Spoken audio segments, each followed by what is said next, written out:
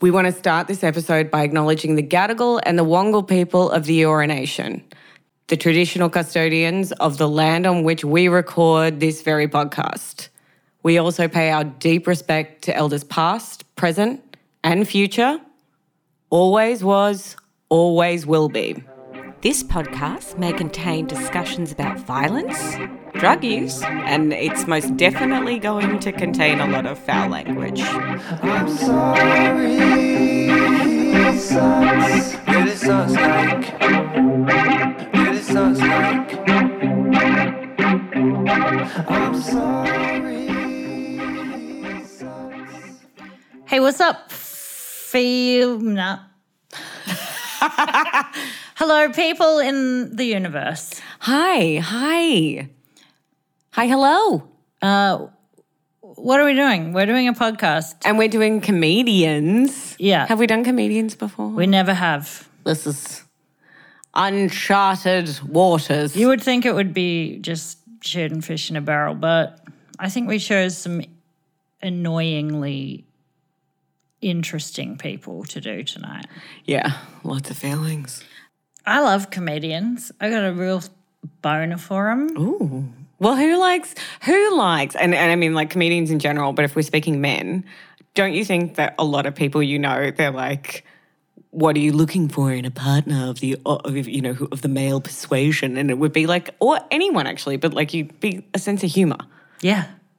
I fucking love a sense of humor. Can't make me laugh? Get out of here. I mean, a story for another time, but the Louis C.K. boner I had a few years ago was huge. Yeah, he disappointed us all. Well, yeah, it's pretty disgusting now to think of all the imaginary sex I was having with this really gross person. Yeah, you were getting boners and so was he, against other people's will. Oh, he's such a dick. I know.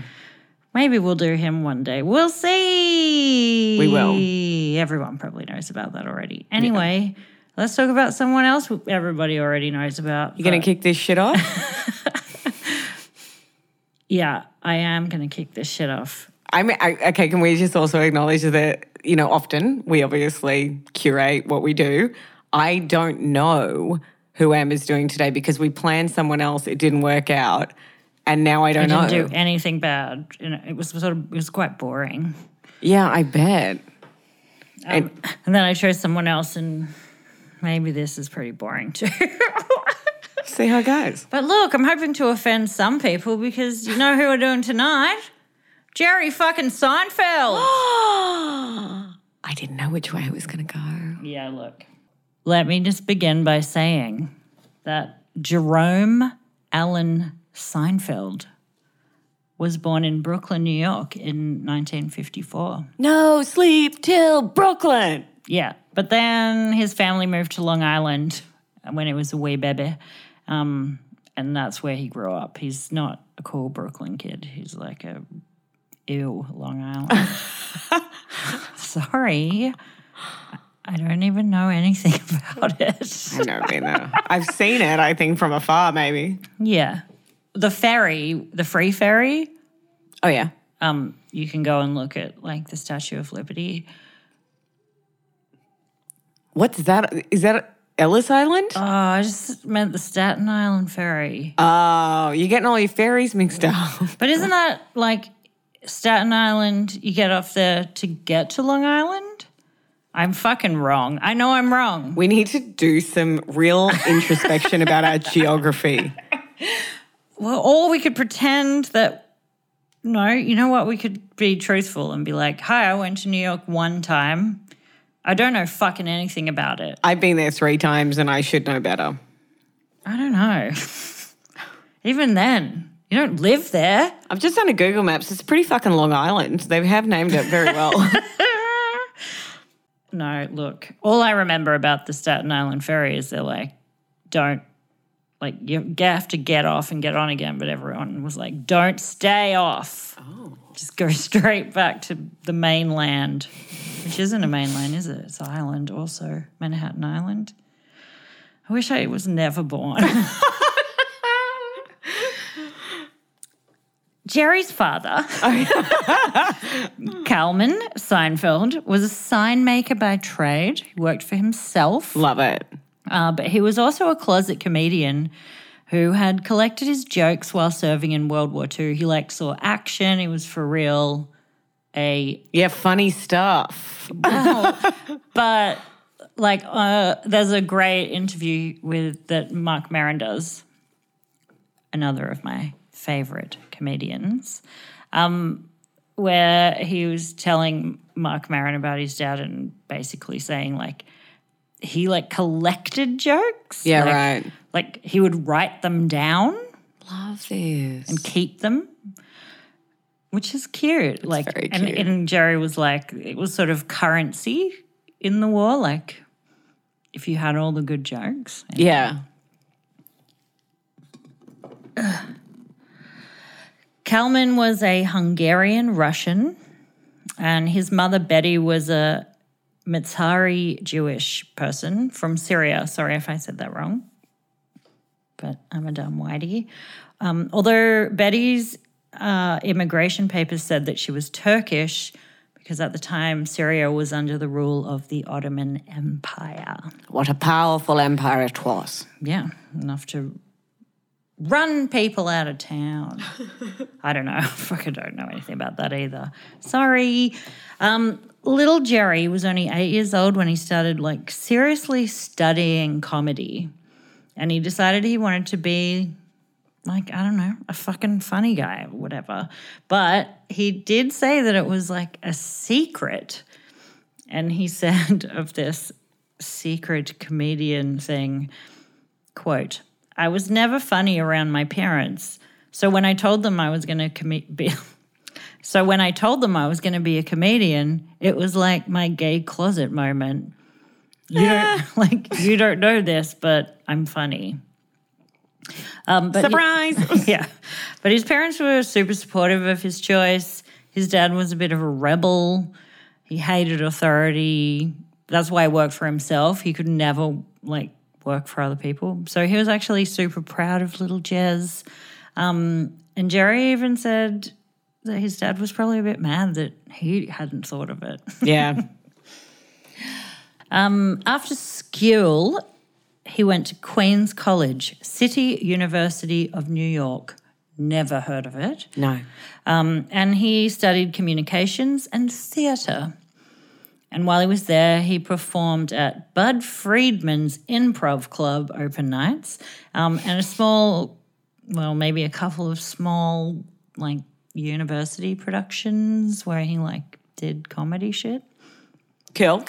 Not long after he graduated in 1974. He's so old. How old is he then? So he was born in, what did I just say, 54. So he's 66. Is that right? I'm not very mathematically minded. 54? For calculator. What did you say? I said 66. You fucking nailed it, Jones. Boomba. Maths. Thank you. Yeah. I probably just read that somewhere and it's stuck in my head. It's not really. I hope you have read it. We do a lot of research. Yeah. Anyway, so not long after he graduated in 1974, he performed at a club open mic night called Catch a Rising Star. Oh, my God. Which is hectic. And in the audience was Rodney Wife Jokes Dangerfield. And he was really into Jerry and, loved Jerry's little set. And he got a little spot on Rodney's HBO special, which is a really amazing start. Yeah. In 1980, he was on a show called Benson, which I sort of feel like I know was a show, but probably never saw it. I'm familiar. He had a small reoccurring role where he was a delivery boy who told jokes that no one wanted to hear. Story of my life. And there was some kind of mad disagreement with him and the director, and Jerry was fired, which sounds pretty juicy, but I couldn't find any information about this at all, except that Jerry didn't even know that he'd actually been fired. He just thought they'd had a fight, and he showed up for a table read and there was no script for him. Oh, no, you can't sit with us. Yeah. But then the next year, in May in 1981, he appeared on The Tonight Show with Johnny Carson, and he fucking killed it. Nice. Carson loved it. Viewers loved it. And it cemented him as a Late Show regular on Carson, and as well as on Shitbag Letterman's show. Like, he was doing it. Yeah. Though it wasn't until 1987, 6 years later, that he got his first 1 hour special on HBO. Look, I don't think that 6 years really is a very long time to like get it going, but you would think that With that kind of traction already, kind Yeah. of. The locomotive's on the, it's and going he worked down. really hard. Yeah. And in the Marin podcast, he talks heaps about how, you know, all the other comedians that he knew at the time would just sort of sit around in clubs and talk shit and get pissed and just hang out. And he wasn't interested in doing that. Like, he made connections and stuff, but he was like, if I'm going to do this, I'm going to fucking do this. Yeah, he was driven. He was really serious. He had a mad work ethic, you know? Yeah, good on him. Yeah, good on you, Jez. Paid off. Anyway, of course, his HBO special was fucking great. And off the back of that, he was asked to develop a sitcom. And he chose his mate Larry David to develop it with him. Love him. And Seinfeld was born. Well, it was actually originally called the Seinfeld Chronicles. Interesting. But NBC made them change the name to avoid confusion with some show that they also had called The Marshall Chronicles, which no one has ever heard of. No. And it's just interesting to me that, like, they had to change their name for a show that no one's ever heard of, and Seinfeld is probably one of the most famous shows For sure. ever in the whole world. Iconic. It's crazy. The show first aired on the 5th of July, 1989, and by its third season was the most watched sitcom in America. Its final episode aired May 4th, 1998. They made 9 seasons with a total of 180 episodes. It's fucking beloved. Controversial. I love that last episode. I think that final episode is so clever. I agree. I loved it. Because everyone was obviously just like, what the fuck? How are you going to end this? And it's just like, I think that was such a good fucking plan. I agree. And I think But I think some people really hated it. Well, yeah, but I loved it because I think the show always was kind of like a little bit not in the real world or something. Yeah, Like yeah, a little yeah. bit so ridiculous and It's so silly. removed. Yeah. Like, but obviously it's meant to be about real life nothing stuff, but so I love that they ended it that way. and just the idea of like all of those characters coming back, characters you like hadn't thought about for years, and you're just like, oh, the guy from the library, or Brilliant. I think it's very clever. Yeah, anyway, I don't need to tell anyone anything about this show. If you haven't seen it, there's probably something wrong with you. Where have you been? Or you're a child, in which case you shouldn't be listening to this podcast. We swear constantly. Unless you're Sonny O'Grady, shout out and hello, and I'm very sorry for all the swearing. Shout out. Maybe we'll meet one day. It's my friend's kid who gets upset because I swear all the time. Love you, kid. Anyway, when the show finished up, Jerry decided to move back to New York City and continue his stand-up career instead of pursuing some dumb acting career like most successful television people do. Wait a second. So was it shot in LA? Well, at first they were shooting it in New York, and then Got to Spano? Well, yeah, and then they moved to this big studio space in LA. Soundstage kind of thing, right? Yeah. And I think it worked way better for them as well. Like, it was going to work and just like getting it done. Everything was in a set anyway. Yeah. So what's the point? Yeah, exactly. I remember when I first went to New York when I was a young buck of 19, but it was like they were really trying to push television and film to come back to the city to make it more money because it had all gone to LA because of the costs involved. But there was a real push to boost that side of the economy. I just remember that. Right. Well, it is kind of weird that they didn't shoot it on there. It does seem strange. Yeah, but I think, it obviously wasn't financially viable to do it that way. Don't they even do that in the show when Jerry and George get when they're trying to develop a TV show? And then I'm sure that's part of it anyway, whatever. We'll just cut that out. So he decided not to pursue some dumb acting career. And let's face it, he ain't no Meryl Streep. No one's. He was half a beat away from cracking up with laughter. I reckon in most scenes of the show. He's not an actor. No, and especially I don't know if they did this on a reunion or something, but near the end they were playing reels of bloopers. And then once you kind of caught what he looks like right before he's about to completely break down into laughter, Absolutely. you were like, I recognize that and I've seen that countless times. He just constantly does that I face. love it. I like it too. So endearing. It is. He toured a lot in the beginning with stand-up. He made specials. He made a documentary called Comedian that's meant to be really good. I actually haven't seen it. Neither. But it's supposed to be great. He starred in a few commercials, wrote several books, including a children's book, which is weird. But I did know that, yeah. he is He's got kids.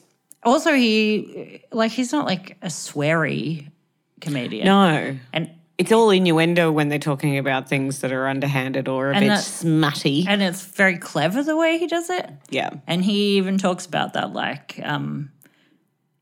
that he feels like swearing in comedy is a bit of a cop-out. Fuck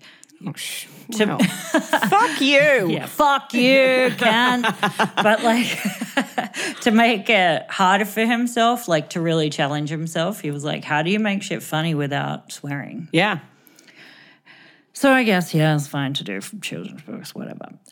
The only fictional characters he's played since Seinfeld was when he voiced Barry B. Benson in B-Movie. Seen it. You have? Yeah, I don't know why, but I Why? have. I have no idea. I can't recall. Maybe it was nannying a child or yeah, that's right. You maybe not. I don't you know. were just I love Jerry Seinfeld. Or maybe I was just high and it came on television or something. Either way, totally reasonable. Totally. All his television appearances are pretty much just him playing himself. Yeah. On 30 Rock, Inside Amy Schumer, Louie, Curb Your Enthusiasm, comedy shows. Yeah. And he made a bunch of ads for an Australian bank called Greater Building Society, which I have never heard of that bank. And yet I do remember the ads. Yeah, I feel vague. They feel vaguely that feels familiar to me, but I couldn't. Well, I Is feel he just walking around in white sneakers? probably. I feel like it's a bit of a fail. If we remember the ad, but we have no idea what that bank was. Can't even fathom what he was paid for that and what that bank A lot, paid. I would say. Yeah. In 2012, he started a web series called Comedians in Cars Getting Coffee. And that was later bought by Netflix for something insane. They love him. I bet. They paid him $50 million for the rights for Seinfeld. And 50 million? I'm sorry, $500 million. Are you serious? Yes. $500 million doodles? I'm so sorry. Yes, $500 million. Fuck me running. They get I can't even imagine. well, the syndication for it. So they used to make more. So every time the whole series ran, they got $400 million or something. Is that right? I don't know, but I feel like my eyes just got super big, like a bit Sailor sick. Moon. Maybe I wrote that down wrong. We've done this before. I'm just going to have to Google it. I could have written it down wrong. But you were also right last time when you thought you were wrong because we did check it. $400 million. I mean, Netflix, I guess I get that, but like if they just show the show. How many countries around the whole world play that show on some channel or another? Like, and who's paying them that money? Like, and also, who's their lawyer? Because well done you. Give yourself a pat on the bloody back. Yeah. Imagine if we got paid every time someone listened to our podcast. We'd have like $1,000. Actually, we would have nearly $8,000. Whoa. I was right. Standard. Larry David and Jerry Seinfeld each make $400 million per syndication cycle. What the fuck? So is that all of the series though? Like 1 to, what did you say, 8 or 9? Yeah. Oh my God. That is fucking cray. Every time they do that on like a normal TV. That's bananas. Fuck They're the yeah, Bezos of fucking television. Which makes that right. Which means really Netflix got a bargain Yeah, you're right. for $500 million for people to just continuously What a watch steal. it nonstop. Holy fucking shit. Okay. Fucking hell. I feel sick. Anyway, we're talking about comedians in cars getting coffee. So they started it as a web series. Netflix bought it probably for like $2 bajillion trillion. I don't fucking know. Hundreds of millions, I reckon. Whew. And if you want to know what that show's about, it's about comedians in cars getting coffee. And it's good. And my favourite episodes are the one with Steve Martin, because he's my boyfriend, and Seth Rogen, because Seth is super insanely starstruck and blabbering, and Jerry's really mean to him, and it's so cute. It's hilarious. Sorry, I'm still feeling really gross about how much money that... It's unfathomable.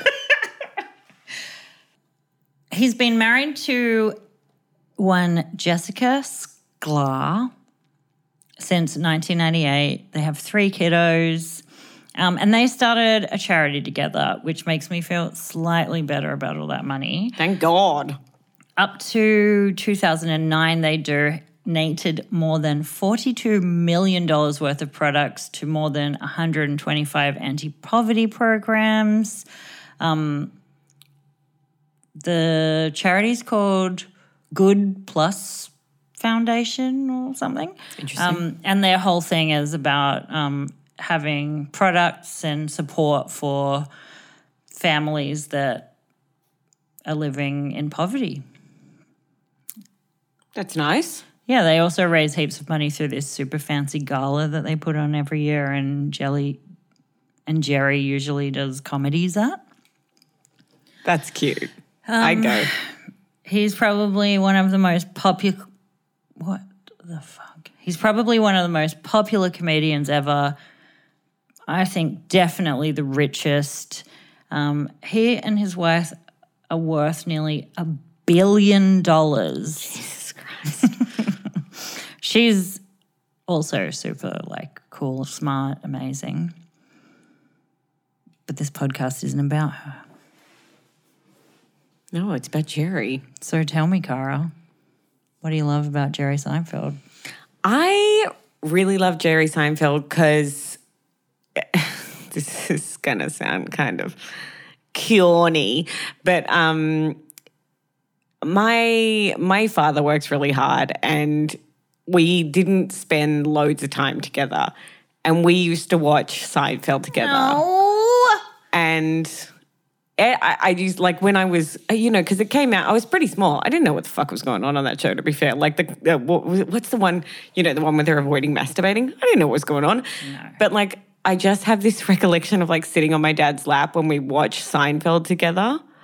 I was quite small when it sort of was aired. And I just remember like sitting with my dad and like watching it, waiting for my tireless mother to cook us dinner and, dad with a VB, and we just sit together. And the 90s. I Could have remem- been me. Yeah. And I remember him just finding it really funny. And my dad can be a pretty serious person, so it was really nice to see him in this jovial state. And I have this real, like, kind of nostalgic connotation with the show, I think. And we used to, like, watch it because it used to be on every night at 7 p.m. Yes, I was going to say on Channel 10, 7 p.m. every day. I think it was, yeah. And that must have been, like, the second time around. No, I think that was what I'm talking about was probably the first, because I was quite young. It wasn't on every day when it first came out, Cara. All right. Well, maybe it was the second time around. But I like how – so I really like that show comedians driving in cars and getting coffee. Yeah, something like It's that. a long old title, but I really loved it. I love the one with Alec Baldwin. It's so funny. I can't even remember it. Oh, my God, it was so good. And I like the one with Jay Leno because it's like these two meetings of these power comedy people. And also, my dad motor raced my whole life. Same with mine. We knew that. Sort of, sorry. But so watching that and then seeing this man that I used to watch with my dad growing up, and then that like connection to Cara being in the pits on a Saturday, and the sun's beaming down on the tarmac. Oh, he's going to take the crown. What do you say? Let the dogs out. Emma got her license and she recently started saying let the dogs out when she goes like over 40, and I really enjoy it. My partner, shout out to Ben. He started it. Oh, shout out, Ben. I didn't know that. You never said that. You stole but that. it's way funnier when I'm It's pretty going funny when you from say it. 40 to 60. It just- Let's let the dogs out.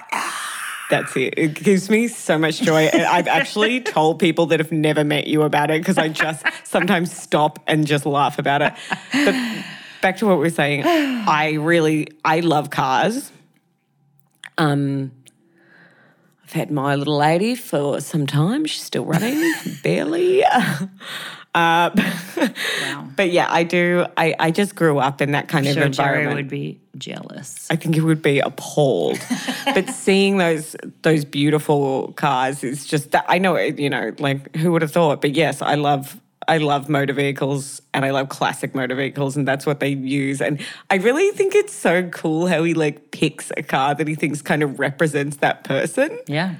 I think that's hilarious. And I feel like they're bougie. quite accurate as well. And I he has a agree. huge car collection, and so does Jay Leno. But I think I just enjoyed every episode of that. Yeah, it's really good. I like binge it too because it's pretty short. Yeah. Yeah, I think it's and I love Larry David too in the background. It's fucking hilarious. Do you think Jerry's like a bit of a jerk though? Oh, 100%, but I think that's kind of part of his shtick. Like, he is an asshole to people on that show. And it's like, absolutely, to me, a result of being this invincible comedic powerhouse Yeah, it's be for hard decades. to not be arrogant. Yeah, and I think he's totally arrogant, but there's something, I've already said this word, but I'm just going to say it again, but there's something weirdly endearing about it. Like, it doesn't offend me as much as it would with someone else. I am super offended by it. Are you? I thought he was so rude to Mark Maron. Yeah, he's a real butthole. And Mark's trying to be nice. And even in the beginning of the episode, you know how Mark Maron always does like a little post introduction? Yeah. And he was like, I never really connected with him. We never really got each other. Yeah, I don't think he'd be warm at all. No, he's kind of A douche. Yeah. Yeah. But I think I know that, and I think I acknowledge that, and I think I Maybe can... from the show too. 'cause Yeah, he's an asshole in Seinfeld. No, not from Seinfeld. Oh, he's an asshole in both of Comedians them. and Cars, yeah. But he's just playing his genuine self. But he's still... I think he's a butt nut in both of those shows. Yeah. But I also think that contributes to the entertainment of it. Oh, maybe I'd like him to be a little humble and nice to people. I just don't think that's his steez. And I think that that's kind of part of his whole persona. Do you really? Yeah. I don't think that he's that mean. Maybe It's he more does. But just like, I don't think he even knows how arrogant he is. But that's just my opinion. he doesn't have to know. He's got $1 billion. Anyway. He could buy us all. He could start his own. He could just traffic people forever with that money. He could own the world. I was super nervous about doing this episode because I was like, how am I going to put jokes in here? Like, we're talking about fucking comedians. Are you fucking Mine is kidding not me? funny. Prepare yourself. Anyway, let's get into some bad stuff. You ready? Do it. I mean, I take pleasure in this kind of stuff, but it's not that bad, unfortunately. Yeah. I really thought that he must have done terrible shit because he's such a prick. Yeah. But I guess the fact that he's quite a transparent prick has prepared me for this a bit more, maybe. I also think he's such a rich prick that we would never find out about. No things. fucking way. The internet. No, he could buy the internet. Okay, that's enough. I'm going to stop saying things he could buy. All right, look.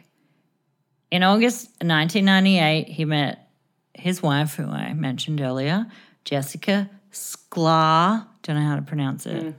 Gorgeous. There's a lot of consonants in a row there. They met at a place called the Reebok Sports Club. And I want to know, can you get in there wearing Nikes? It's the worst joke. I liked it. Also, he is like such a white sneaker man. It's weird. love I guess that. it's I a always wear white gym sneakers. or something. Maybe it's a bar. It's probably a gym. I don't know. I wish it was a bar, but it's probably not. I don't know. I didn't look it up. Anyway, they started dating. But the very weird and very bad thing about this was that Jessica had just come home from a 3-week honeymoon in Italy with her brand new husband, Eric Nederlander. Oh, Eric. A very angry Eric told Page Six in 1998, quote, I was manipulated, misled, and completely caught off guard by Jessica's infidelity. Jerry and Jessica have no respect for decent values. They deserve each other. He also referred to photos of the couple kissing as appalling. Ooh. Eric. He filed for divorce in October. So these guys met in August. He finds out divorces her in October. Jessica and Jerry got married in December. Oh, my the Lord. next year. Oh, okay. Of course, the tabloids loved this, and for a while they were pretty aggressively hounded. Jessica did say that the marriage that she had with Eric was irreparably broken. Well, no shit, you Before broke she it, met babe. Jerry. Oh, okay. Sorry. Before she met Jerry. Well, then maybe you shouldn't have married him. Yeah, what do you mean irreparably broken on the 3-week honeymoon? What? Oh, dear. It's so weird. And that she also said that she'd already begun the breakup process when she met Jerry. I don't know. I don't really care, but also they've been married now for 22 years, so Maybe that was just meant to happen then. yeah, it's fate, mate. Sorry, Eric. It's like that bit in High Fidelity when he realizes the girl who cheated on him when they were 10 years old ended up marrying that guy. It's like, what are you going to do? It was fucking meant to be. Yeah. So, look, that's my first point of irritation. Okay. My second All right, go on. here, before all this happened, in 1993, Jerry was taking a little stroll through Central Park and he spotted a hottie. And then he started chatting up this young woman named Shoshana Lowenstein. And they began dating. It's a very Jewish name, isn't it? Yes. The very weird and very bad thing about this was that Shosh was a 17-year-old schoolgirl. Oh, I'm was sorry. she in a uniform? Can I take that back? Can I say a 17-year-old school student? Okay. I assume she was not in her school uniform. Okay. I'm going to assume it. Jerry was 39. Shosh. Get out of there. And it was kind of a big deal when it happened, but nowhere near as much as I'd like to think that it would be now if that happened. At the time, Jerry went on his mate Howard Stern's radio show. Gosh. Stern gave him a lot of crap about it. Howard said, quote, "So you sit in Central Park and have a candy bar on a string and pull it when the girls come along?" Sick burn. Yeah, no, it's not that. I mean, come on, mate. And Seinfeld was flustered and insisted that, quote, "She's not 17, definitely not." But she was. But she was. And then Jerry went back on the show a month later and defensively said, quote, "I didn't realize she was so young. This is the only girl I ever went out with who was that young. I wasn't dating her. We just went to a restaurant and that was it." But then you did date her for 4 years, Jerry. What? She turned 18 not too long after they met. And I think that he was trying to say there was 17, just went to a restaurant. 18, we're dating, we're boning, I'm allowed to date her. All right. And I don't know if I buy that shit, but it's quite murky. She did turn 18 very soon after they met, and part of me has a problem with those, like, laws. But another part is like, no, they need to be there. But it's murky. Yeah. For, You like, mean like the age of consent laws? yeah. I don't know. Do you know what the age of consent is in New York? Well, in New York, it was 18 at that time. Yeah. And if we look at the laws here, But he's pushing 40, sorry. yes, like but that's not. There's no law about the age gap. 18 to 100. Yeah. And so why? Get that centenarian. I don't agree if a 16-year-old has sex with her 17-year-old boyfriend or the other way around, that should be the same as if a 30, a 40, a 50, a 60, a 70-year-old has sex with a 16-year-old. Yeah. But I mean, I don't really know enough about this to really comment, but I was a 16-year-old one time, and I did 4 years ago. have relationships with people who were way older than me and relationships with people who were my age, and there was a fucking difference there. Absolutely. And it's like, of course, everyone in this case was like, she's very mature and those kind of things, which is also what people said about Samantha Geimer and the whole Roman Polanski sexual assault. But Samantha was fucking 13 and he sexually assaulted her. She said he sexually assaulted her. Yeah. Shoshona didn't say that. though. No. She was 17, which in my opinion is a fucking world away from being 13. Abso-fucking-lutely. And they were in a serious and committed relationship for years afterwards. Jerry's spoken multiple times about how they almost got married. And look, a 4-year relationship for a showbiz guy is not nothing. Yeah. She even transferred her degree from George Washington University in Boston to UCLA so she could be with him when the show moved to LA. And Jerry said about her, I'm pretty sure it's about that point in the relationship, he said, quote, "I'm not an idiot. Shoshana is a person, not an age. She's extremely bright. She's funny, sharp, very alert," which is a weird thing to say. We just get along. You can hear the click. When I wasn't involved with Shoshana and was seeing several women, then it was awkward. You go out with one girl and the other sees you with her in the paper. That was uncomfortable. Now I'm not doing anything I'm uncomfortable with. My interest in her is very proper. He's got an interesting choice of words in He that does. quote. Weird. It's super strange, but I get what he's saying. Yeah. He's saying, I used to do this other thing that was really shitty. Yeah, and you didn't call me out for that. Yeah, and now I'm with this smart, beautiful, Alert. woman. You throw a ball, she gets it straight away. And all I want to do is be with her because she's great. I don't know.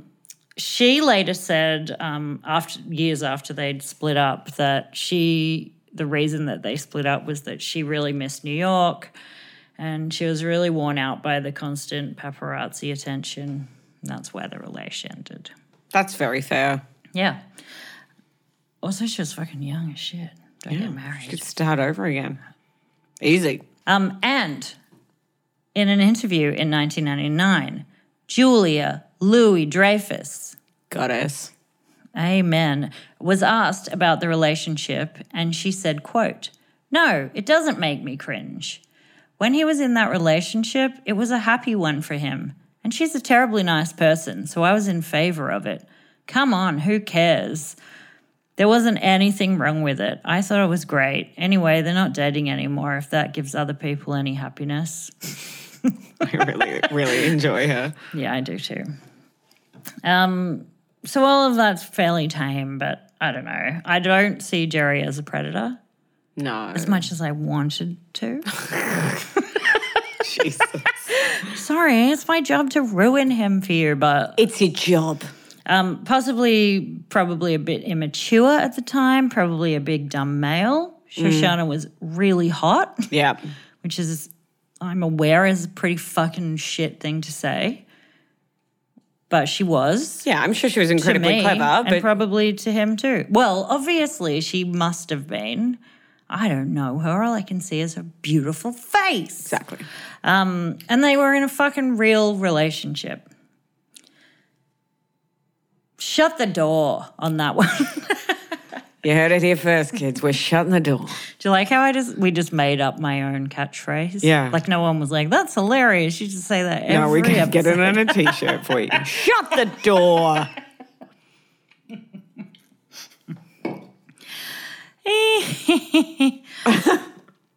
All right, look, the last thing I'm going to talk about is just a few jokes from Seinfeld that look really bad now, All right. which I do not think will ruin Seinfeld or Jerry Seinfeld for anyone at all. But I think it's important to reflect back on things. That we love Absolutely. and think about the past and all that shit. And also think about how far maybe we've come.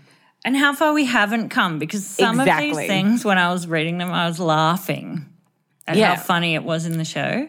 And I was like, that's not funny. It's, But that's, that's part of being like retrospective, I guess, isn't it? Because it's like, oh, we've come so far. But then you can just be like, well, have we? have you, Whitey, if you're still laughing at that? Anyway, let me tell you some stuff. Go on.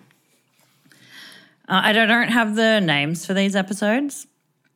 So, Whatever. sorry.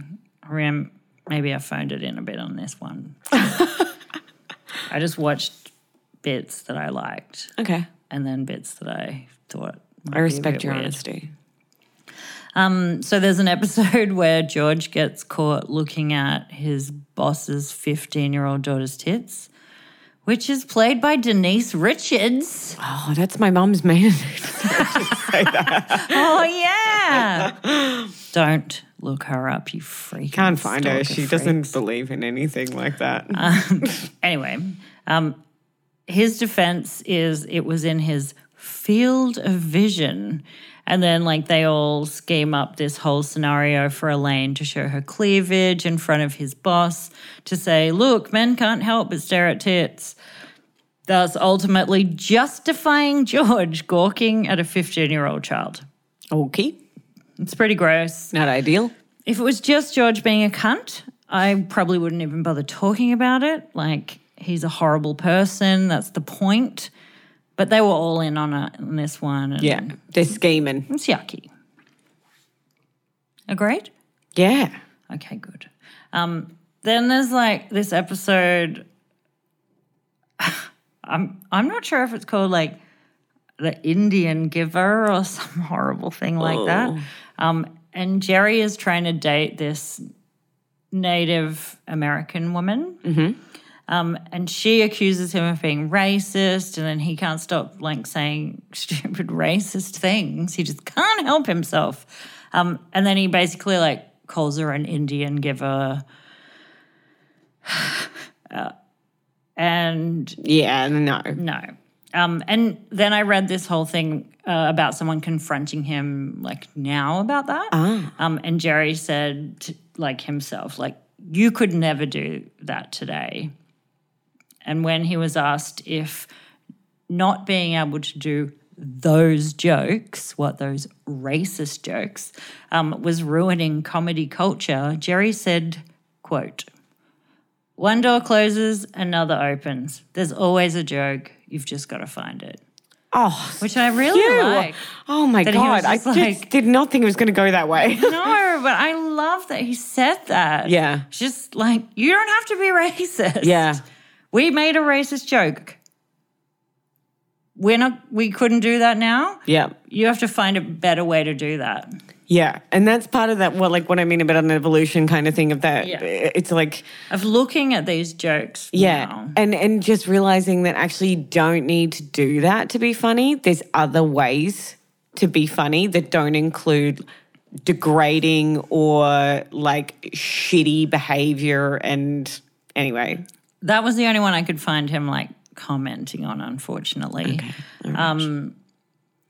But there was more racism, and this time towards Asian women in an episode where there's like an issue with George's phone lines, and they get crossed with this woman who Jerry decides is Chinese.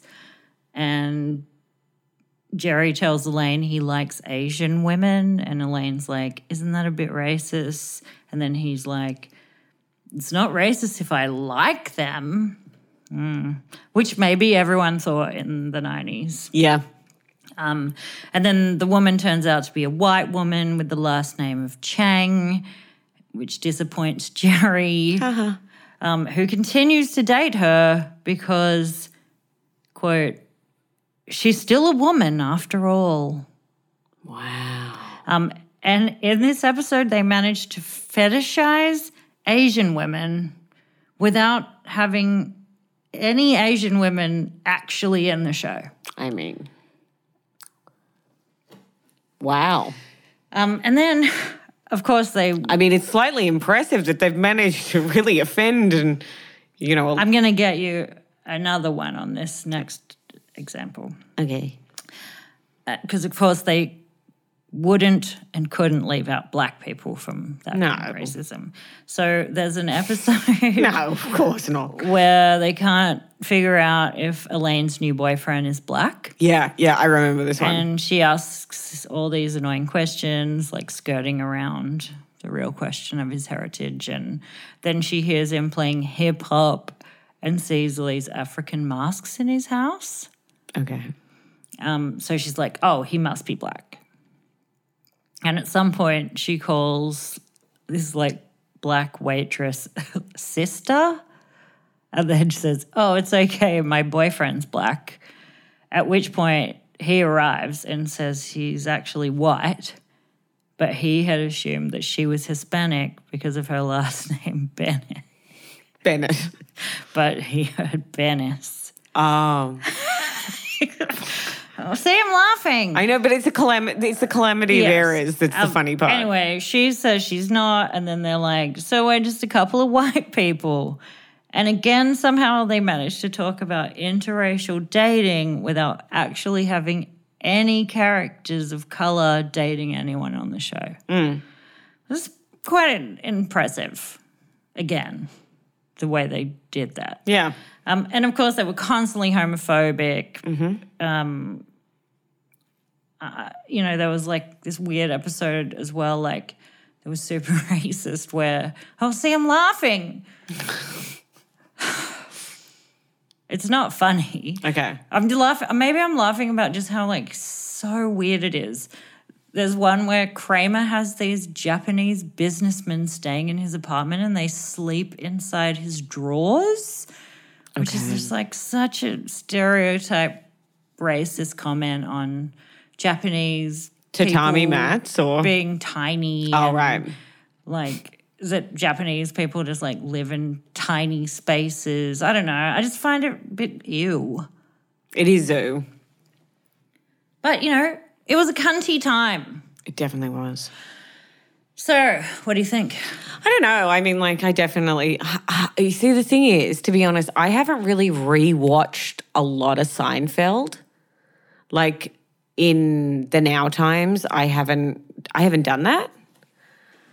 And I maybe it would be a good experiment to watch some of the episodes, specifically the ones that you've referenced, Yeah. to gauge my feelings about it. Because I'll try also, and find all the names. it's like a laugh track as well, you know, that's on there that we're no longer as immune to hearing. Yeah, totally. So the whole thing might just be completely fucking outdated. And when you hear people going, yeah, and it's You're like, like, relax. Super I'm in my living racist. room. Please tone it down a notch. Yeah. Yeah, but I mean, like, I don't know. I don't know if you've ruined him. I would still watch his, coffee on trains or whatever. Trains. Anyway. All right, great. I think we both agree he doesn't suck that bad. No, comparatively to some other people. He's a dickhead. Yeah, and that's the thing. Like, I knew he was an arrogant asshole. Yeah.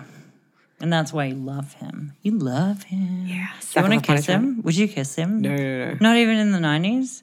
No. Me. I have no attraction to him whatsoever. Gross. Okay, we're going to have a break. Yep, we'll see you back shortly.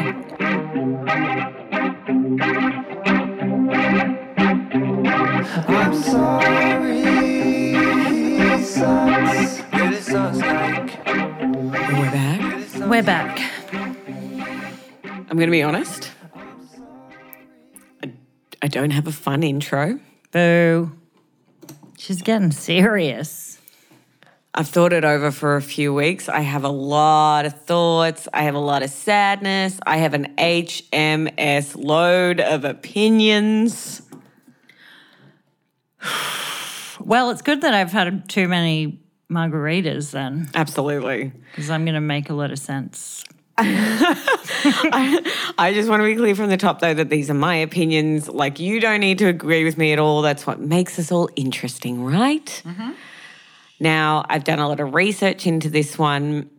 We'll obviously, as always, link everything in the show notes. But I would like to thank and credit one particular source I found so helpful in the research, and I felt like they were writing in a way that I related to so strongly. Our dear, wonderful friend, Sophie Hines, and her collaborator, Bianca Philiborn, they both of whom are researchers from the University of Melbourne. Yes. Shout out. Also, if you want to follow these brilliant beings, their handles on Twitter are at Sophie Hines and at Snappy Alligator. Great name. Now let us begin. I did want to share my favourite Tom Haverford quote from Parks and Recreation. So we're going to start light. I love this. Zerts is what I call desserts. Trays or entrees. I call sandwiches Sammy's, Sammy Doodles, or Adam Sandler's. Air conditioners are cool blasters with a Z. I don't know where that came from. I call cakes big old cookies. I call noodles long-ass rice. Fried chicken is fry chicky. Chicken palm is chicky palm. Chicken cacciatore is chicky catch. I call eggs pre-birds or future birds. Root beer is super water. Tortillas are bean blankies. And I call forks food rakes. Tom. Love it. Also, I watched a lot of Parks and Recreation while I was writing this, and I forgot who you mentioned. Louis Wankesalt CK was in it. Yeah. He's pretty dumb in it, though. Yeah, he's annoying. I listened to a bunch of podcasts about Aziz, and I should say, I'm doing Aziz Ansari. But in some of the early ones, he talks about Louis C.K. so positively, like he's kind of like an inspiration or a role model kind of thing. I And think he was for everybody. but it got me thinking, like whether they speak now or whether Aziz has gone to Louis, like reached out for advice on how to deal with being a dick and it being made public, kind of thing. Well, we'll see. Should it? I think it's just in our ear. Okay. So, Aziz was born on February 23rd, 1983. He's a Pisces. And that makes him very creative and generous, empathetic, Yeah. impressionable and closed off. That's what Google told me. Yeah, look, he's a water sign, I would imagine. Yeah, of course. No, I'm not very good at it. I mean, I like it when people talk about it, but I don't really know Someone shit. told me the other day that Aquarius is an air sign.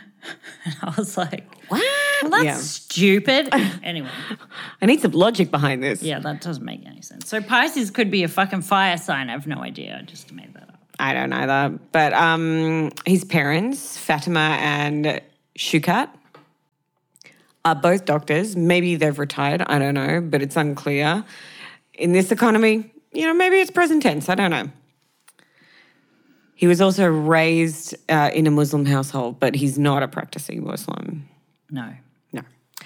He was born in Columbia, South Carolina, but he grew up in a place called Bennettsville, South Carolina, which is a pretty small city. So like on the East Coast, Okay. lower down.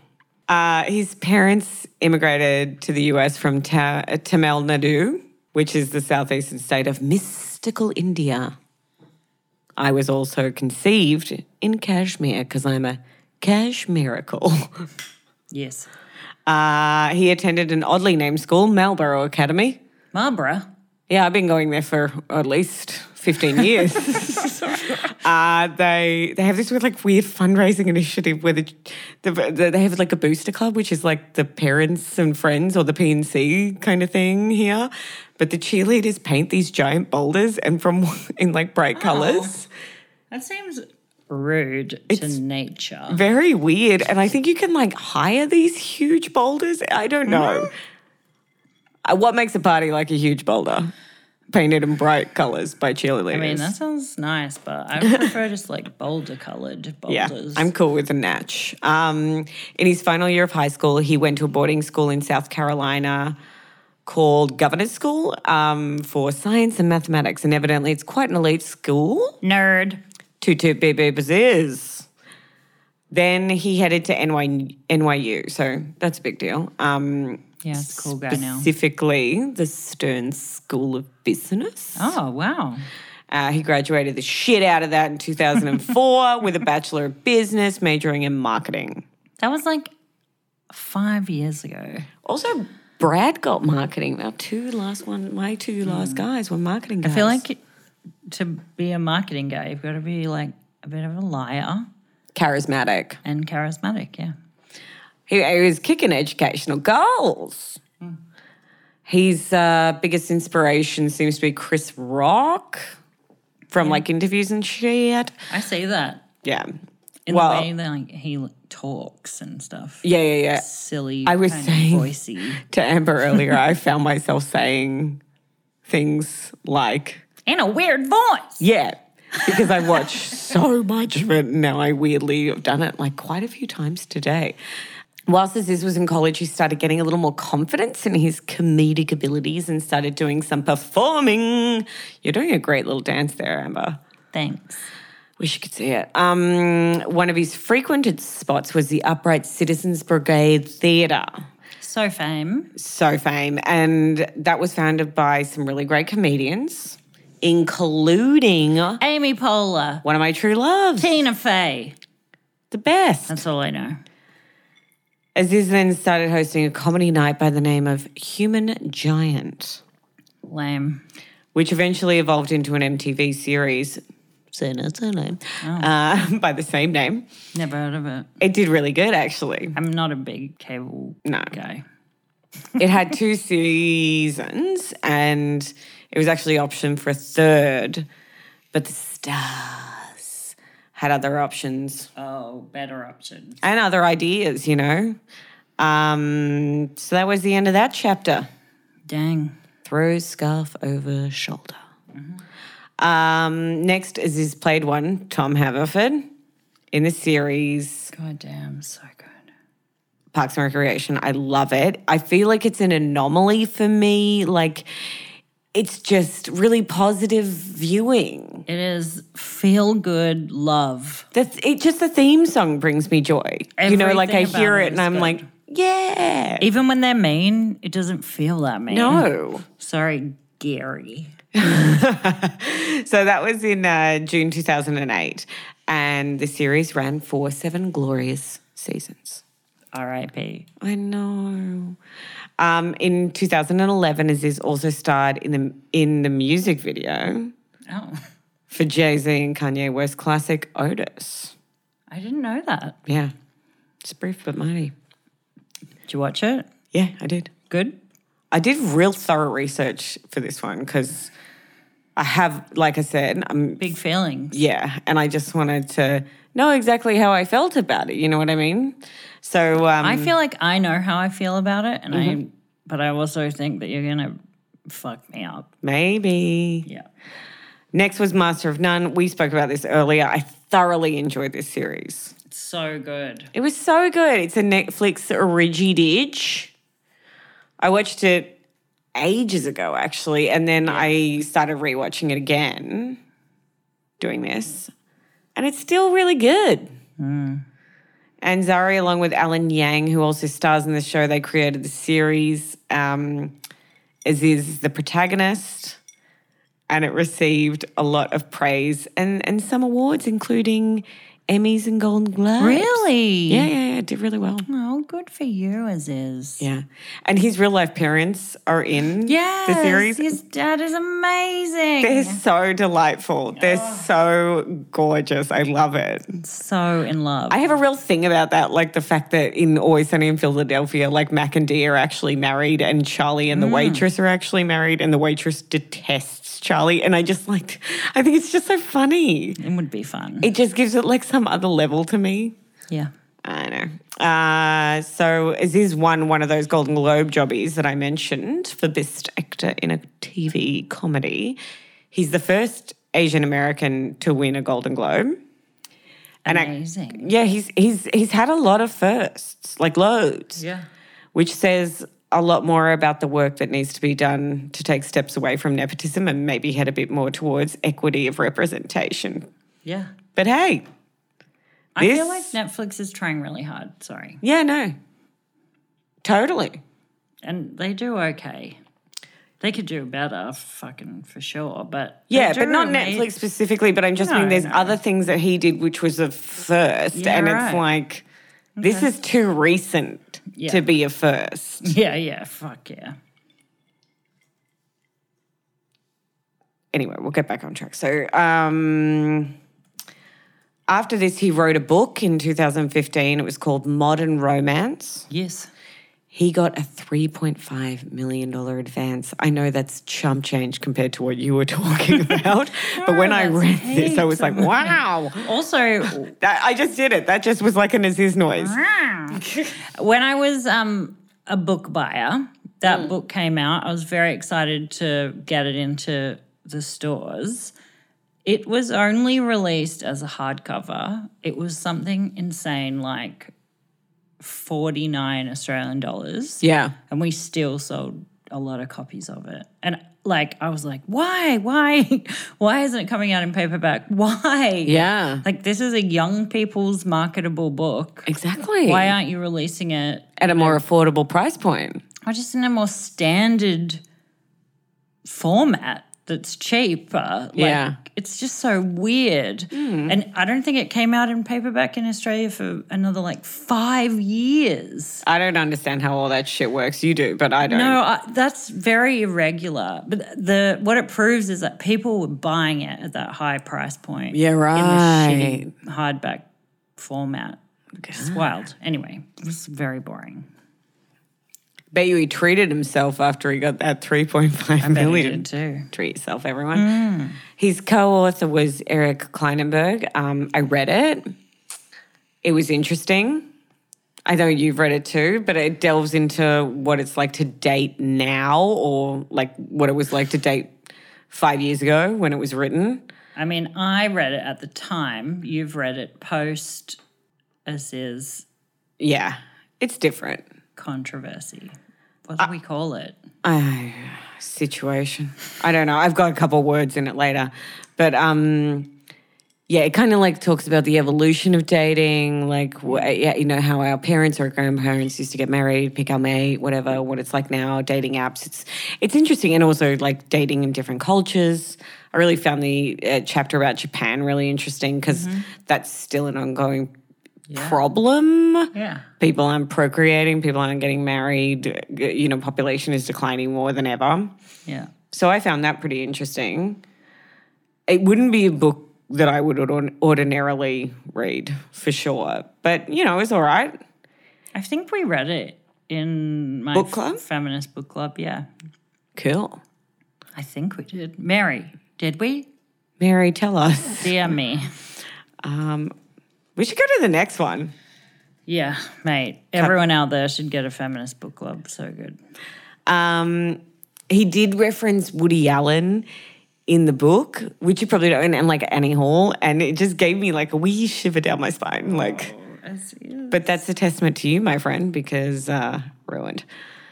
He's had some movie roles in films like The Rocker, 30 Minutes Less, apologies, Funny People, I Love You Man, Get Him to the Greek, and This Is the End. And he's been in some amazing television shows. Yeah. Like Flight of the Conchords. He was in best. Scrubs. No, I didn't care about that one. No. When he was in Scrubs, they were very understanding. They were like, yeah, mate, like go chase those dreams. Go and work on Parks and Rec. And released him, I guess. But so when did that? And then he's also been in Bob's Burgers playing Daryl. Yes. And he had some moments on like SNL and a bunch of late night shows too. He's great.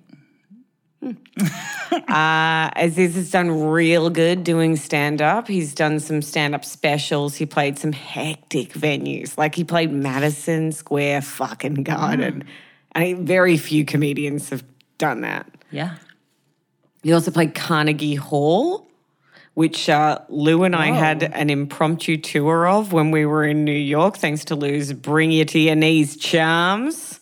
She rules. It was great. We got to go like backstage pass just because of her sweet talking.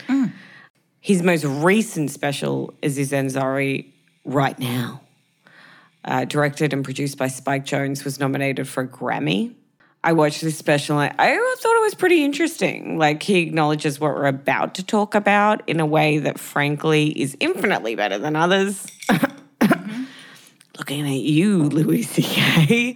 Yeah. He's more bitter and twisted than a grapefruit mixed with eggplant skin. Or for those British listeners, aubergine skin. Aziz loves food. He's been on David Chang's Ugly Delicious. It's like always involved in everything he does, I think, which I like as well. It's one of my favourite shows, Ugly Delicious. Oh, yeah.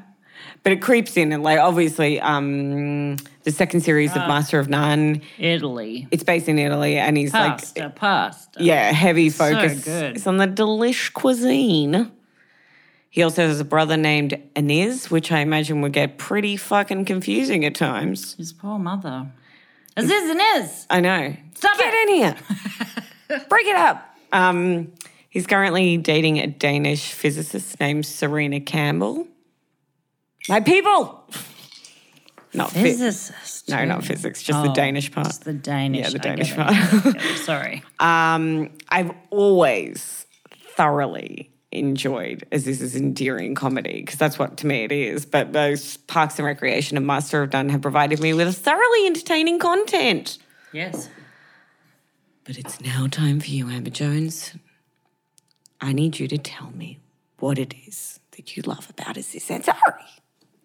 Well, I mean, you've covered a fair bit of it already with Parks and Rec. it's one of my two favorite shows. My other favorite show is Twin Peaks.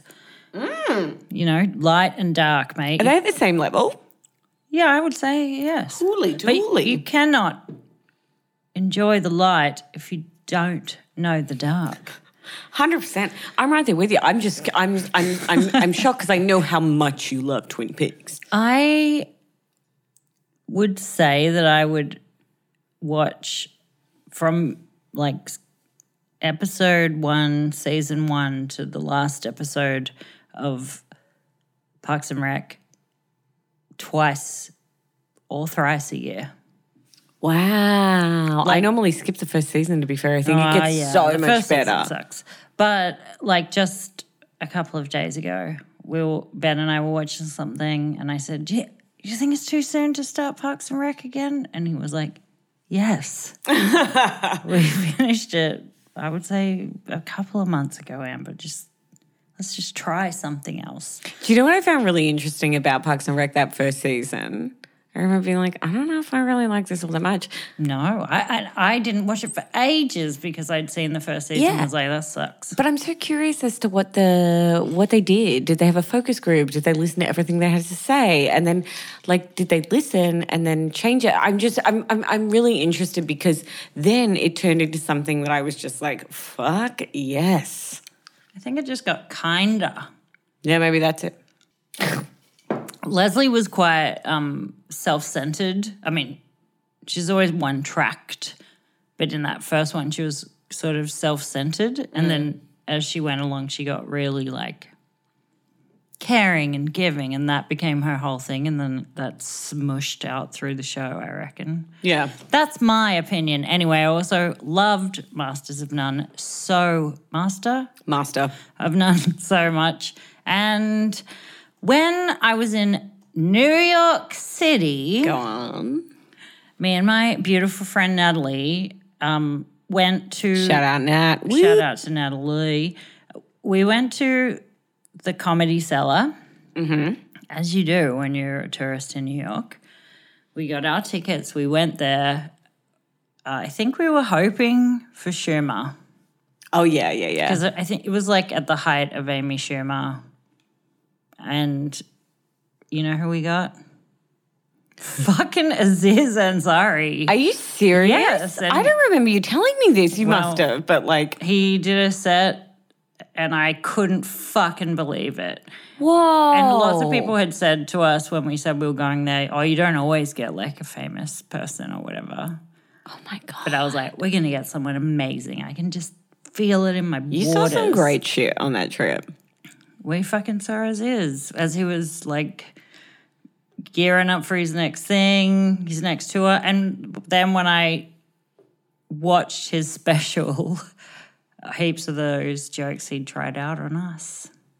And I felt really special. Anyway, I just love him. I think he did so much amazing shit for South Asian men. They're so misrepresented, not represented at all. Exactly. That's in like the what I was media. saying Like, about the first, you know? you do not see that ever. And it's super gross, It is. especially as a romantic lead. Yeah. And I love that he brought that into the fucking world. Yeah. He did. He represented himself. He represented his culture in a way that wasn't just like India family, you know, fucking, what's it called? Bollywood? No. Yeah, there's no fucking Bollywood. There's no arranged marriages. It's not like. But then it like acknowledges arranged marriages, like Sure, he talks of about his course. parents. So it's then But like talking about these but generational. that's not what the whole story is. No. But it's still harking back to like, you know, traditional norms and the fact that his parents immigrated to a country, or like depending on which show you're talking about. Anyway, look, I have opinions on what happened, which are complicated, and I've never really sorted them out. Fair. That's That's how I feel. I just kind of got to a place and went, I'm just going to sit here and see what happens to my feelings. And I guess I just was really lazy about it. I was lazy about him, not about the subject, Yeah. about what happened. I was very excited that people were talking about the subject. Anyway, we're going to get into this, but I totally get what you mean. And I think that we both do that. We both do that. That's that's kind of the premise in a way, because we do have these like little blinders on where we're not actually looking. Yeah, but in this case, I think it's different and it's more complicated than It's that. very complicated, and that's what I felt, and that's how I felt doing this. Because let's go, let's discuss. Hopefully we can have an argument and sort my brain out. So let's get into it. An article that was published on a website called babe.net in January 2018, written by a journalist named Katie Way, exposed allegations made by a woman against Aziz Ansari. I will refer to the woman from this article as Grace. That's the pseudonym they used in the article, and her true identity has never been revealed. So Grace and Aziz, they met at an Emmy Awards after party. It must have been, I looked up these different events. So that must have been on the 18th of September, 2017. It must have been the year before. They both had the same analog camera. They had a lot of chemistry between them. And then Grace gave Aziz her phone number. Grace flew home to New York. She got a text from Aziz and they arranged to go on a date on September 26th. Mm-hmm. Actually, I don't think I wrote about this, but the reason that the article came out in January, I might have written this, was because he was wearing a Time's Up pin at the Golden Globes. Okay. And she was like, what the fuck? That's a big preface, sorry, but I just remembered that. Okay. So Grace meets Aziz at his apartment. They head to dinner. They have some lobster rolls. She took a photo of this. I've seen the photo. It looks like a good lobster roll. Then Grace said he was like really abrupt when finishing dinner, like he wanted to leave. He asked for the check before she had kind of even finished her drink, which is pretty rude indeed. Yes. They go back to his apartment and in a matter of moments begins to kind of kiss her and more. Grace comments that it all happened very, very quickly and she asked him to slow down. The article goes into a lot of detail, like explicit detail about the actual kind of sexual interactions. And I'm going to tell you some of the details that I feel are important for the purpose of this podcast. Mm-hmm. But if you want to go read this, it's available. But I really don't want to go into all of it. Grace said he kept shoving his fingers in her mouth and then putting those fingers inside her. And I'm certainly not a prude. But after knowing someone for a few hours, you might want to tread a little bit lighter than that because that might not be their jam. Yes. Like that, that's How sexual was their conversation over dinner? Not at all. They were talking about a big future project he was doing. Yeah, that's weird. So Grace certainly didn't enjoy it. She also said in the article, he probably moved my hand to his dick 5 to 7 times. And that in itself is a pretty clear communication that she doesn't want to touch your dick right now because she's moving it away and you keep moving it back. Not only that, she kept moving like physically away from him around the apartment. And in her account, she kind of likened it to this game. Like she kept moving locations and he kept going back. And let me just point out that this is not an article written by Grace. This is an article written by Katie. Yeah. And, obviously this is one account. He made it really clear he wanted to have sex. He said it multiple times in various ways. Mm-hmm. Grace responded to this by saying, next time. And he said, oh, you mean a second date? And she says, oh, yeah, sure. And he goes, well, if I poured you another glass of wine now, would it count as our second date? And then he pours her a glass. This was like a bit of a kicker for me because Grace at one point said, I don't want to feel forced because then I'll hate you and I'd rather not hate you. That's very clear to me.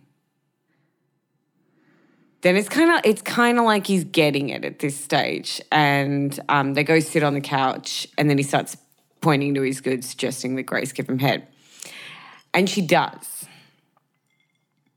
And that's an aspect that people who are all up in arms about this hold on to. They really do. Honestly, when you were just saying that, I would have just left. But that's my personal thing. I was not there. Mm-hmm. And I've never been in a situation with Aziz Ansari or a famous person. She was 22 as well. Yeah. So if I look back when I was 22. I would have stayed. Yeah. You're right. Also then after she did, or during, I don't know, but he said, doesn't look like you hate me. But he could have said, doesn't look like you hate me. I don't know the tone. Fuck, yeah. But also it's just like, well.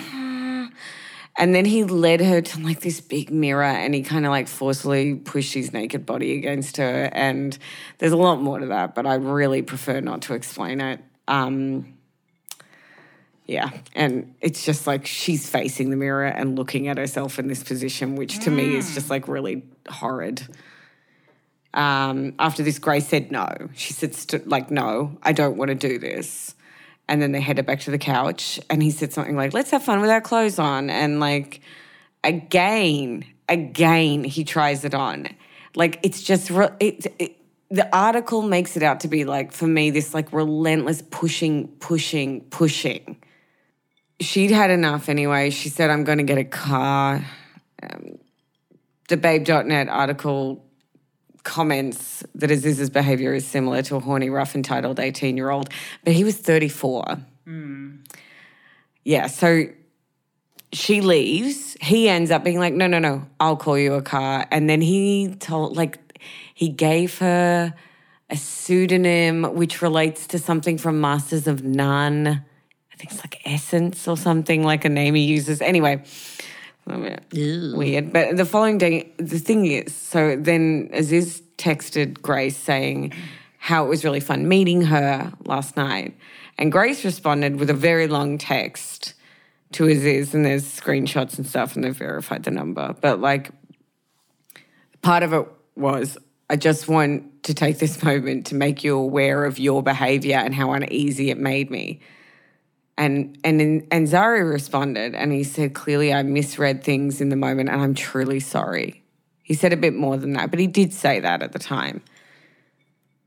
And so that's the story pretty much. There's more to it, but that's the story in a nutshell. Yeah. Like I said, I referred to a brilliant paper written by Sophie Hines and Bianca Philiborn. And in their paper it states, reference to physical assault and restraint reinforces the rape myth that sexual violence requires the use of overt physical force and violence. And this resonated with me a lot because, for fuck's sake, rape in, and I know that, and I'm not saying they're married, but rape in a marriage between a man and a woman wasn't even deemed illegal in the state we live in until 1981. And it's still illegal, it's still legal or completely unacknowledged in a court of law in more than 45 countries. So, yeah. I can't remember what episode it was. I think it might have been Led Zeppelin about like male sexual desire just overcoming like any logical thought or sense or caring or understanding or fucking respect. Again, I'm not saying this is what this is, but I feel like that sexual motivation was completely misleading him into a direction that he shouldn't have been going into. Yeah. We need to just make this idea of just accepting coercion and manipulation, and in many cases more than that, as completely fucking abnormal, because it's not normal and it's completely unacceptable. It's actually very normal. I know, but I know it is. Still completely unacceptable. I feel like I've been in that situation with almost every boyfriend I've had. I know. Let alone randos that I've slept with. There was one of the podcasts I listened to, and I can't remember which one it was, so I'm sorry, but we will link all of the podcasts I listened to and you can just binge them. But they spoke about the way we are brought up, or the way I often was told how boys might be like cruel and mean to you to show that they're actually like really into you and just relax. And like That's just how they express their fond feelings for you. And like, it's like, fuck off. Yeah. How about learn how to deal with your emotions in a way that is less destructive? Like, maybe that'd be cool. I also think that, like, men get this thing drilled into their heads when they're teenagers that, like, and women get it drilled into their heads that men have this, that their sexual desire is so strong.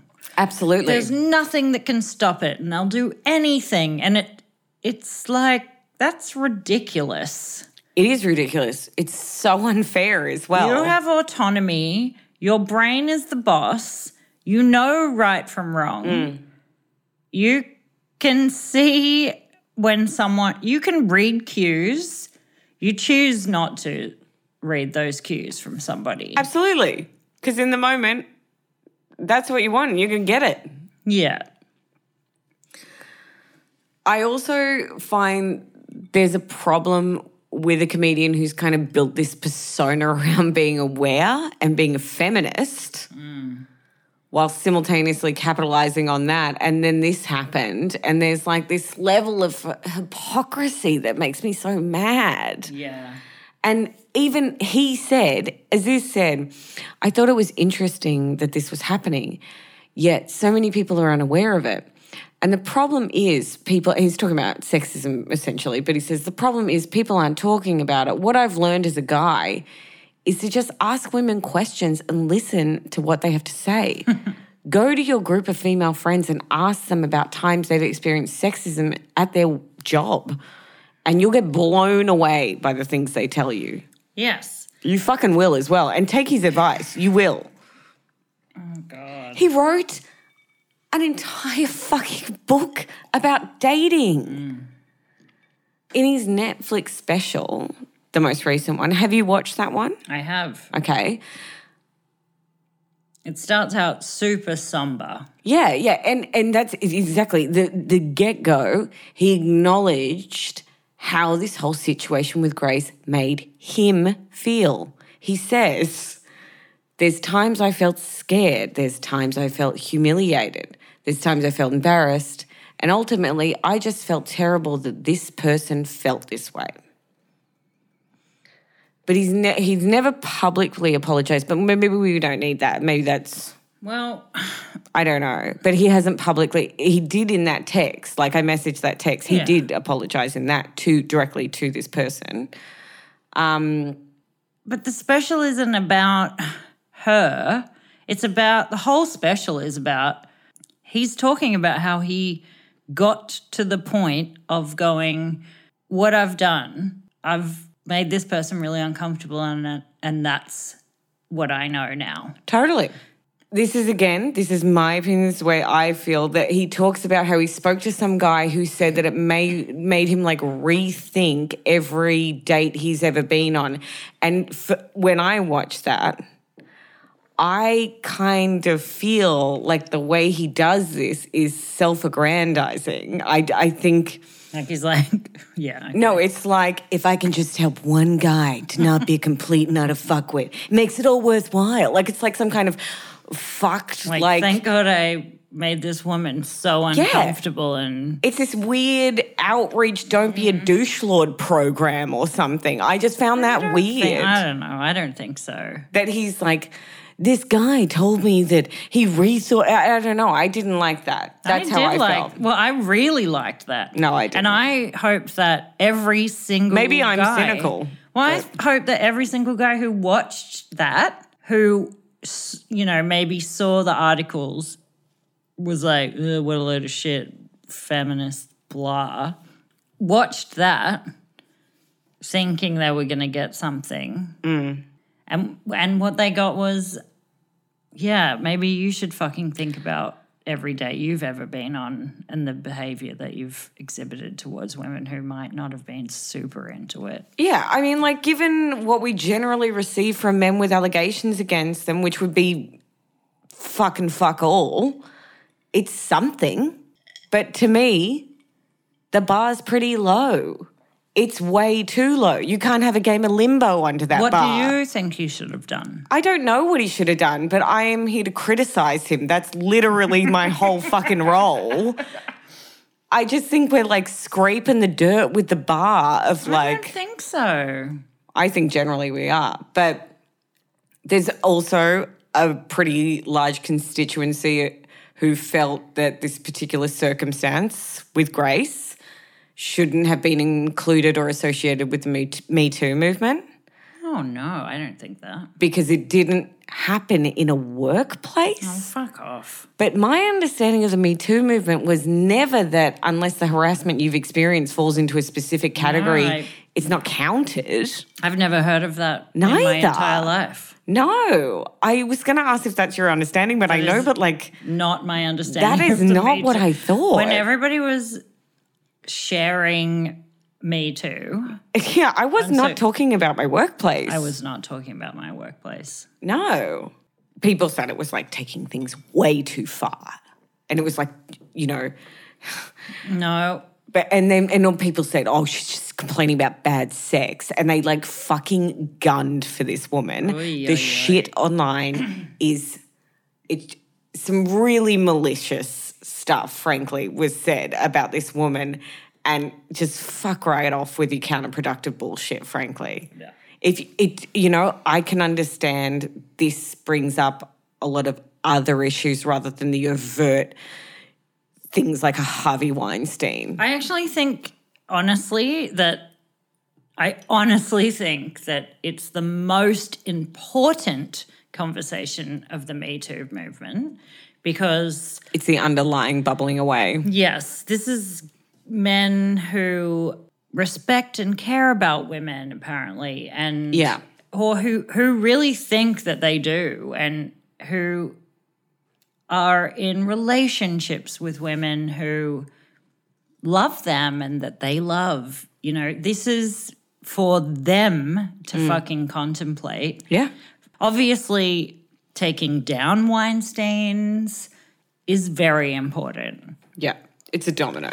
But to stop it happening in the future, you have to start at Aziz, if you know what I mean. Mm-hmm. You have to educate Aziz level people, especially left-leaning men.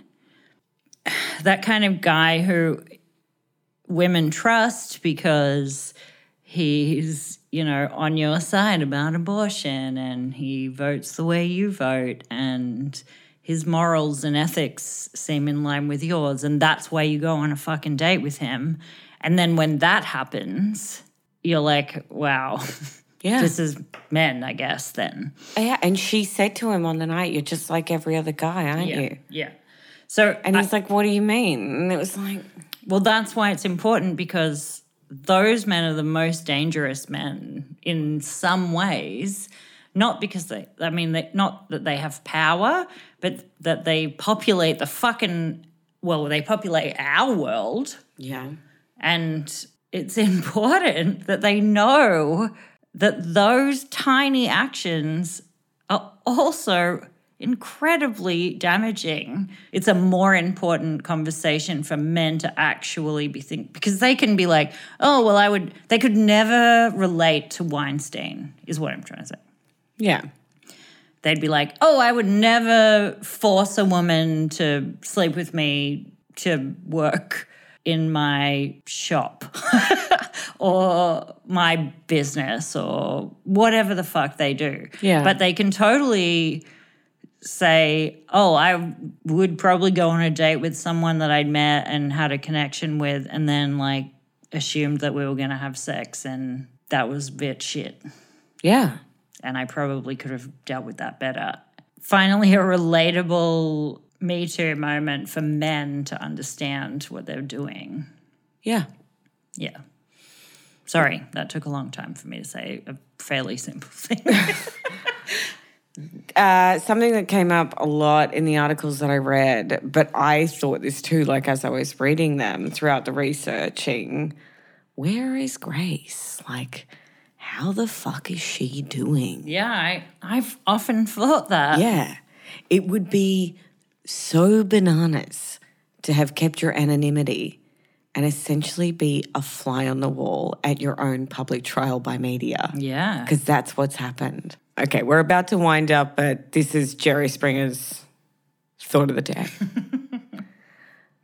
The reality is that if you're a man in this world, you have made a woman feel uncomfortable or intimidated because we live in two vastly different worlds. You and I, Amber, we live in a world where we survive sexual assault and that doesn't go away. We live in a world where we have to take the long, well-lit routes to our destination. We have to put our keys between our fingers in a constant state of anticipation of what hideous and frightening scenario could be lurking around the next corner. Part of living in two different worlds is an abundance of miscommunication and misreading situations. And honestly, there are countless times in my life where I just shut up and closed my eyes and didn't communicate my fear or discomfort to not unsettle a situation. Because that can be really fucking difficult to do. There's a lot of variables, one of which is what's going to happen if I stop this and speak up? Like, will I be in danger? And I'm not saying that that was the case in this scenario. That is not what I'm saying, just to be clear. But also, like, when you're conditioned from a very young age to be subservient and knowing full well from seeing it over and over again that there are two sets of rules, one for our world and one for men's. And that's the way it is. Like, how many times have you felt like you kind of like somebody and they're asking for something sexual and you think, I'm just going to do it because I want to maintain and encourage their interest in me, right? Or how many times have you been pushed into doing something you initially just weren't going to do? Like that pressure. How many times? Countless. Yeah.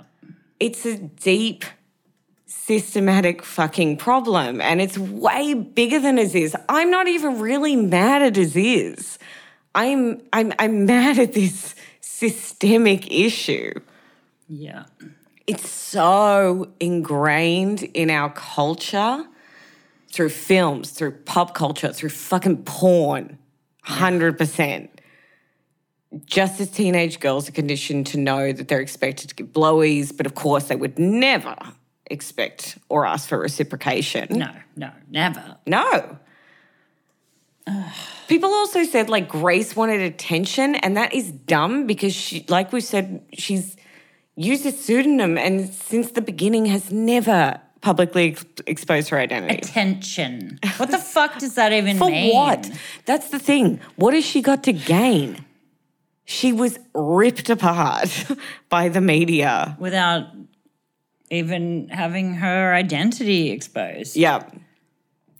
Oh, man. Why would she? Why, like, given the backlash she's received?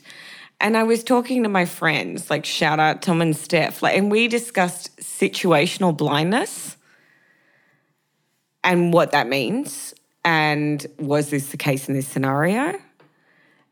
To an extent, I think it was. I do. And Tom kind of broke it down into 3 categories. And he said, you have, like, fellas who are aware of the situation, respect the other person and stop. And then you have some who are kind of, like, vaguely aware but unsure and a bit confused. And then you just have the guys who are aware and continue anyway, ignoring cues and continue on. Which I thought was a very interesting conversation. And I really wanted to get male perspective just before I was doing this. But I really found this one very challenging. And yes, we're talking about Aziz Ansari. But for me, this is representative of a much, much bigger issue. And the way forward is discussions. Totally. Communication, education. It's like, honestly, I feel like that's a fucking answer to a lot of problems. Obviously, yes. But yeah, like, I don't know. You sent me a really great story recently from Clementine Ford about, like, how much women can take and yet we still continue to love men. And it's, you know, like, I want to have, like, faith in the future and I genuinely appreciate him doing what he did on that special. And I know I sounded so fucking cynical about it, but it was because I was reading it in the light of researching all of this and having all the emotions. But I appreciate the fact that he even has acknowledged it, because I think that takes a lot of fucking guts, you know? Yeah. And I can imagine how humiliating, and this is a real aside, but that would have been humiliating for him. He was completely exposed. I'm not saying he doesn't deserve it, but what I'm saying is, you know, things have happened where I've been exposed and it's been very hurtful and painful, but in a completely different way. Yeah. So, yeah, I have that empathy for I guess going because through that. we know him from Master of None, it's almost like the story plays out like an episode or something. Like you can see it.